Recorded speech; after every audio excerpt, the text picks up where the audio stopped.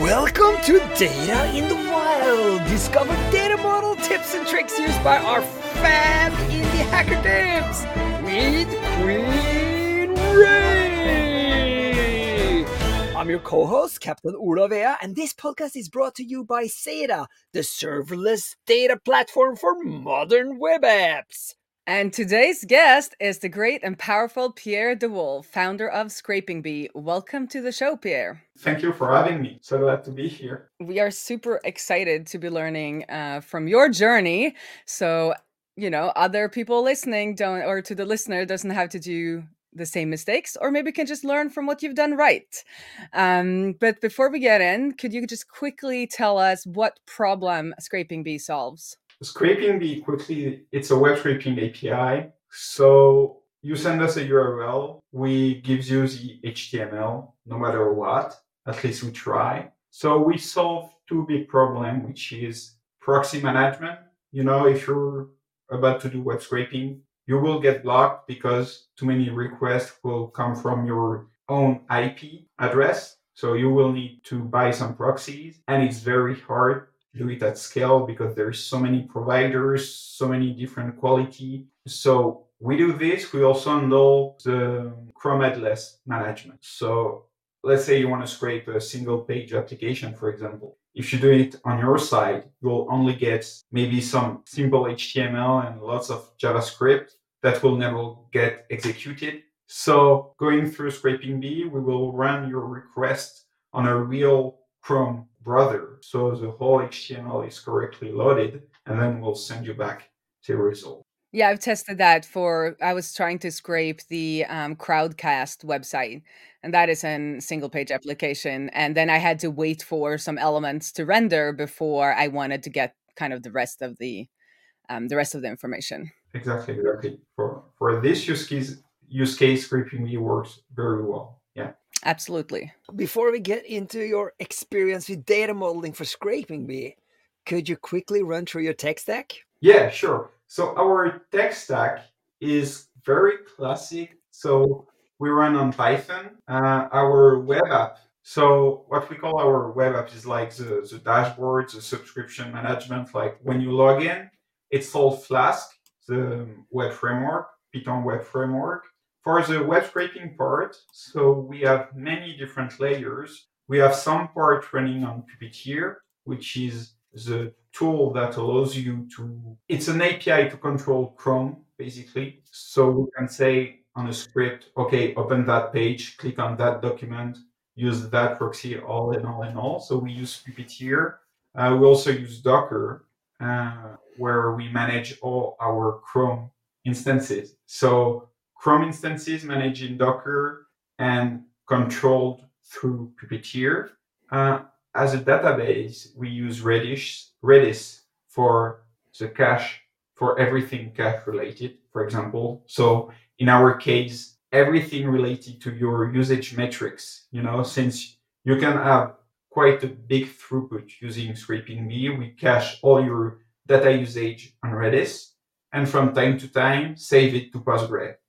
So Postgre, Redis, Python, Puppeteer, AWS Lambda, Docker, and some bare metal server here and there. So it's definitely not in the right order, but this is our tech stack. Yeah, that was great. That was a great run through. So since this is our, data model focus on this show, what data model has changed the least for you since you launched ScrapingBee? I'd say the one that changed the least was the user model, because we're a SaaS, and user for us is quite simple. It's an email address, password, some hash password, of course, some addresses field, ID, whatever. Very boring, very classical. So yeah, those are the one that changed the least. Yeah. Yeah. Have you had anyone that's changed a lot? I think there's two things we had to update quite a bit. The first one was a subscription model. So we're a SaaS, so every user has a subscription linked to a plan, And at first, because we wanted to go live very quickly, we didn't put a lot of care in this. So basically, everything was on the user table, like the plan, the subscription, and all. and it was a mess. So one thing we couldn't do, for example, was to say, okay, let's change the number of credit of this plan for all users. What should have been a very simple update on the plan table was a very complicated Postgres query on the user table. So we did 2 or 3 versions where we cleanly split user subscription plan, allowing you lots of flexibility. For example, it allows us to very easily create custom plan, for some user. So some user will want, okay, I want lots of credit, but not that many concurrency, and this feature, but not this one, And we can do this for customer ready to pay the price thanks to this data model we try to spend a lot of time on. And we've also spent a lot of time on the analytics data model. So while some people would use things like clickouts, or time series based database, we've made the choice to do everything in Postgres for simplicity, but we've had to create some table structure efficient both in insertion and querying, because we do add millions of rows per hour. So that's a data model, data performance issue we've had to spend a bit time on. So going back to the subscription and plan thing, what is the difference between a subscription and a plan? So a plan would be, I don't know, if you go to whatever SaaS, you will have like OB plan, free plan, pro plan, so it's like $0, $49, $100. A subscription would be something that links you and the plan, and you can add some data to the subscription, such as, okay, what is the renewal date? Is it a monthly subscription or an annual subscription? Do you want me to cancel after a few days? Do you want me to auto-renew it if you run out of credit? And so those are things that need to be very split, because, for example, if you do some pricing update, which you will do a lot if you create a SaaS, you want to be able to say, okay, people who subscribe to this plan can keep the subscription and creating a new plan. So the old plan will be unbuyable for new customer, but old customer having this subscription to this plan will keep it as is. But now let's replace this plan by a new one. So very simply, let's say you have a pricing page, you will list all your plan, but you can have a flag, let's call it, buyable. And so the plan you want to remove from your product, you can set buyable to false, and no one will be able to buy them when you go on the pricing page. And it allows you to let all users still have their subscription linked to this plan. And you said, like, if you're making a SaaS, you do want to be able to experiment with pricing and plans. Yeah. And it's hell to migrate, because you need to deal with some Stripe ID, invoice ID, subscription ID, plan ID. You will have user telling you, okay, I want to get back on my invoice, and I want to switch from this plan to this one. It's basically edge cases everywhere. So yeah, try to have a rock solid data model. And if I had to do it all over again today, I definitely spend more time on it. Like maybe read full tutorial or full documentation about this. So if you could time travel back in time, what would you undo about this part of or this data model? What part would you undo? Yeah, so today we finally managed to clean everything. But what I would do would be to add an invoice model, to manage invoice on our end, which is something I added last week, and which is very important. Like, when someone sign in to your product, you want to be able to say, okay, this person has 12 unpaid invoices, so maybe we should do something about it, And maybe they should be cut off. Yeah, maybe. No, just an ID. So yeah, So what time would you travel back to then to undo that? 4 years ago, because ScrapingBee was our second SaaS. So we built a first SaaS which failed. We reused the SaaS code base to build the second one. So we scrapped all the feature code, but reused the whole subscription management code. And yeah, I definitely redo that too if I had the opportunity. But in Insight, it's always easy to say so. But at that time, we had 600 euros left on the bank account, so on the company bank account. So yeah, clean data model was definitely not our priority. But you said something interesting about you would have maybe looked at a proper tutorial or documentation. Is that Yeah. what you yeah. Do you know of any? Like, do you know of any good ones? So no, because, and that's my mistake, I haven't read one. But we use ChargeBee, which is a subscription management platform. So basically, you have Stripe who manage the payment, and ChargeBee manage all the subscription, invoice, refund, and all. Lots of ChargeBee features are no part of Stripe, but yeah, we haven't had the courage to migrate. And they have a very great documentation. So I probably, would look, when you're in a hurry, sometimes you go straight to the documentation or API specification. Maybe this time is a good time to read this whole getting started 10 pages. Yeah, the guide. Yeah, the guide, the 10 pages guide you never want to read.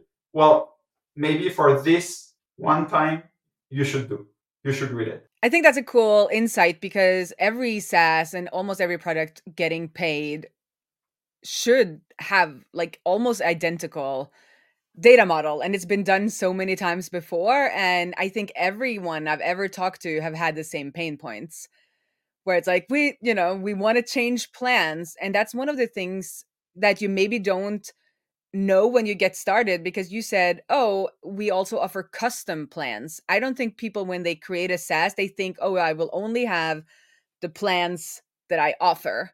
But then you get maybe enterprise customers and they want something specific and you want to make a plan for them. So just to like look at the scale of that, how many plans do you have now after, is it 4 years you've been live? Like how many plans do you think you have? So we are 4 plans you can buy today, But like in total. but we have 40 plans in the whole table. And how many of those are custom? Yeah, custom. And we used to create custom plan for, $10 customer who didn't have a lot of money. We don't do that anymore. But we used to create a lot of custom things, and this just stays in the database, as a proof of your past mistakes. Or your past experimentation. That's probably what helped you get to Yeah. get to the plans you have today without all of those 36 plans that are now non-viable. Yeah.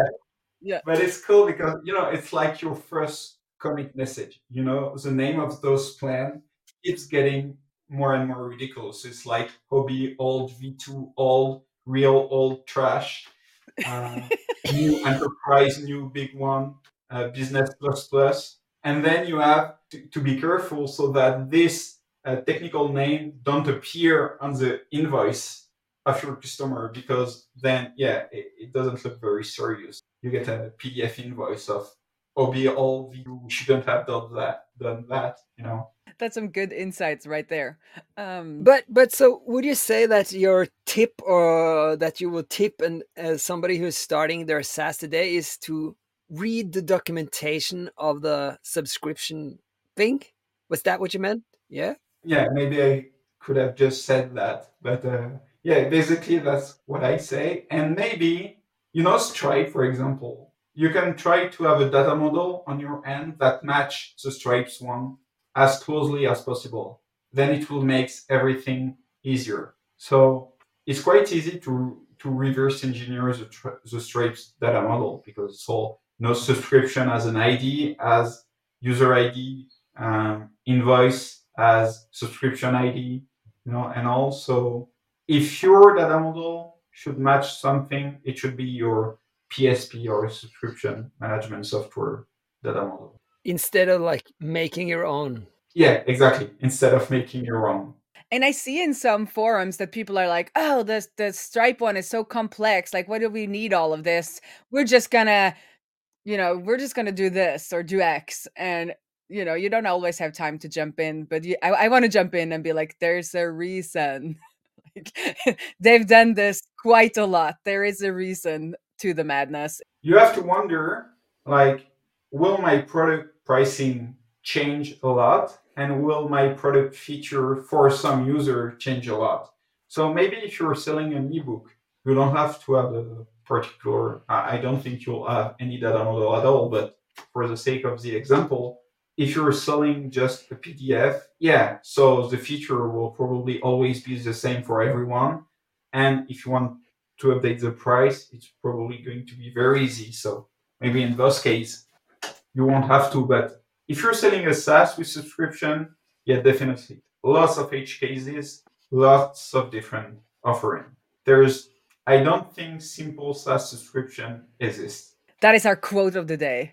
There is no simple SaaS subscription model. Was that the? I'll go back and listen to exactly what you said. But I want to go back to, you were talking about analytics, and you worked a lot on the analytics model. Like, who uses the analytics? Is that for the user? Is that for you internally? So we have a small part shown to the user. So basically whatever happened in the last 30 days. But because our table are so slow, we had to trim some requests. And so basically the full table are only available for admin purpose. So as a user, you might not see everything you did using ScrapingBee, but on our side, we can see everything you scraped down to the domain name granularity, so not the URL granularity, and done by the day granularity. So we have, 2 years of history. I would have loved to have more, and this is why with Etienne, we're currently trying to see if we can migrate to something more appropriate for time series database, to have something done to the hour or minute. Yeah, because so what you're logging every request that I would make to ScrapingBee and all the information that comes with that. Do you also store the result that you send me back, or just the request? No. So we use Datadog, to monitor all the logs. But on Datadog, we store everything except the results, the body of the results. But we have only 15 days history. Mm. On our side, on our Postgres table, we store basically domain name, status code, credit cost, and of course username. Well, user for forever and ever. So it's like we have two things: one short-term, very exhaustive database, Datadog, and one long-term but less exhaustive. And the end game would be to have everything everywhere all at once. Yeah. But the limitations, I guess, is because Postgres is really good for relational models, but not so good for kind of searching and aggregating, right? So, well, it's good done up to a certain point, and if you need time series, I know some PostgreSQL purists are like, no, you can do everything with Postgres, you just don't know how to use it, it's incredibly powerful, you don't need it right now, which I can understand because I've seen some Postgres database scale to 100 millions of logs, but we don't know how to do it. And so we'd rather use some other tool made for that purpose. Yeah, cool. And I guess that's where the SATA plug comes in, because with SATA you get the Postgres database, but then you also get the kind of Elasticsearch version of your Postgres database, so that you can do aggregation and summations and all of those, but not on the Postgres database, but on the kind of engine. Yeah, don't correct me if it might not have the 100% correct terminology there, but and that's like what makes it fun for me, because I do not have that expertise into Postgres and how you create a perfectly searchable database. Me neither. To be honest, I learned everything on the fly, and since Postgres is one of the most well-known database, there's lots of resources. And it's also Yeah. very old, so it's very, very stable. But yeah, definitely an interesting topic. So, do you have a tall tale for us? About data in the wild. A tall tale. Yeah. I remember at my last job, we used to have, simple stuff, very big table with one ID column. So the ID was an int. So, you have to type the column and the int string, whatever. So int. So I think it's a 64 byte integer, and it can goes up to 2,500,000,000, which was supposed to be enough because the company had, I don't know, 200 million. But then one developer had an issue where he had conflicting index, conflicting ID, unique ID. So in Postgres, you can say, okay, this ID will be a sequence of integer, but he messed something up, and then two tables use the same sequence. And then Postgres said, oh no, you're trying to create two things with the same ID. It was like, okay, let's bump the ID count of 1 billion. I'll be less annoyed. No, it will fix everything. So he bumped the index count of 1 billion, but then the integer was too big for integer, So what happened is like it rolled back, and it was a mess. The whole production database was blocked for 6 hours because we had to understand why we no longer have free int to use as a unique ID, and everyone has to migrate during the night the integer table to big int. So conclusion: use big int, no matter what. Use big int. So, Yeah. big int, what is that then? So big int is like integer, but way bigger. So integer is It's big int. It's big int. It's like you see an int, it's a big int. Okay. So instead of being able to go up to 2,500,000,000, I think you can go up to 100 trillion, whatever. So no limit at all. That is kind of similar to Monica's tip. Don't use a string, use an array of strings when you start out. It's very little downside and very much upside. And it's the same thing with int and big int. There's like no downside in using big int, and you're going to need it at some point. Exactly. Especially if someone tried to manually mess up the sequence of the ID. Oh, I have a tall tale now. Can I tell a tall tale, Ola? Oh man, yes, yeah. Yeah. So this is not anything I was a part of, but this was in the news in Norway, because they were storing the year that people were born with just 2 digits for the enrollment of when you are enrolled in school. So when you turn 6, the parents get a letter that you are now enrolled in school, and you have to like say yes or let them know that you're going to go to another school. And this 106-year-old got enrolled in her local school.